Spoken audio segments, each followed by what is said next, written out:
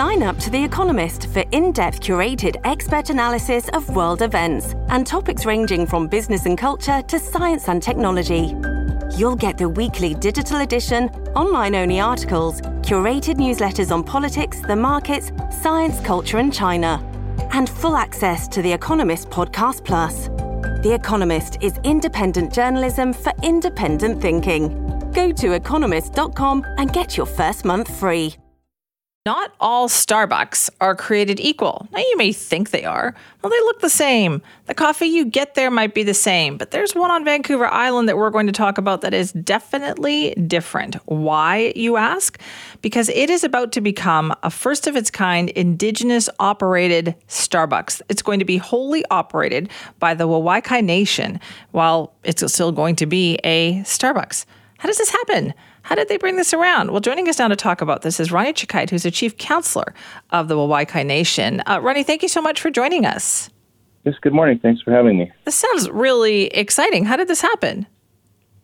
Honestly, it was just happened to be perfect timing, I believe. Our economic development manager was at a Can-Do meeting last year, and some Starbucks folks were there, and they just got into talking, and before you know it, we had actually been looking to fill the economic development area that we have, and they just got into the conversation, and they gave us the opportunity to buy the franchise, and I believe we're the first Indigenous-owned franchise in Canada. That also kind of surprises me when I hear that you're going to be the first. Does that surprise you?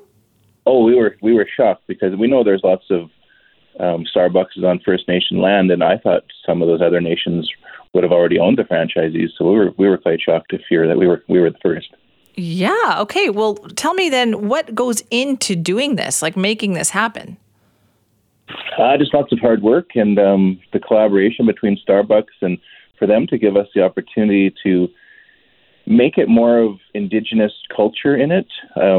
Most franchisees are always just like by the box, everything's the same. Every store you go to, you get the same experience. But they were very open to us having Indigenous artwork throughout the building, and I can't wait to see it happen.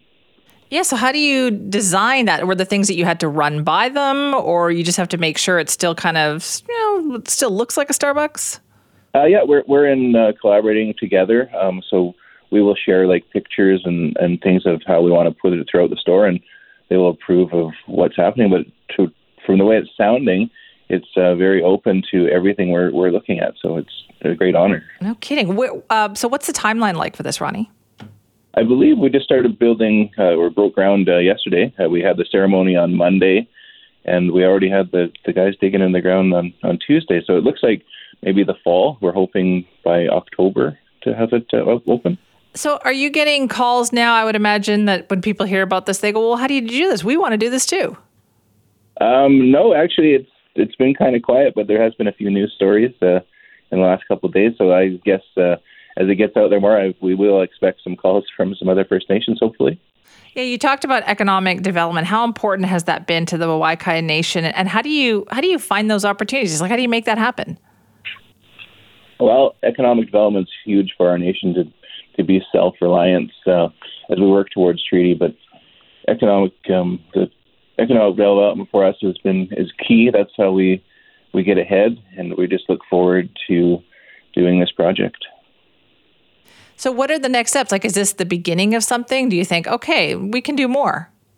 We've have a lot of ideas in the queue right now, and obviously having the Starbucks come, it just shows that we are open for anything to happen on our nation's land, and we just look forward to having the next partner come along that may give us an opportunity to build a nice business. Okay, and so is this part of a bigger development that is happening, Ronnie, in that area? Like usually when you build a Starbucks, other things come along. We actually have quite a few buildings coming already that have leased our land that are going to be developing in the next year. And we're still considering looking at possibly building a hotel. So there is lots of opportunity on the nation's land here, and this is just the first part of it. Well, that's very exciting. Listen, thank you so much for joining us this morning. All right. Thank you for your time. Appreciate that. That's Ronnie Chickite, who's the chief councillor of the Waikai Nation. They are located near Campbell River over on Vancouver Island.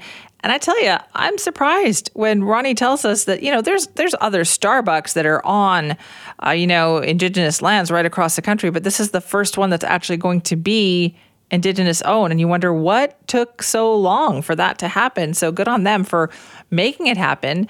And honestly, I would love to go there. I'd like to see how they incorporate that into the design. He was saying Starbucks is very open to some of the artwork and some of the things they'd like to change to better reflect the community in there.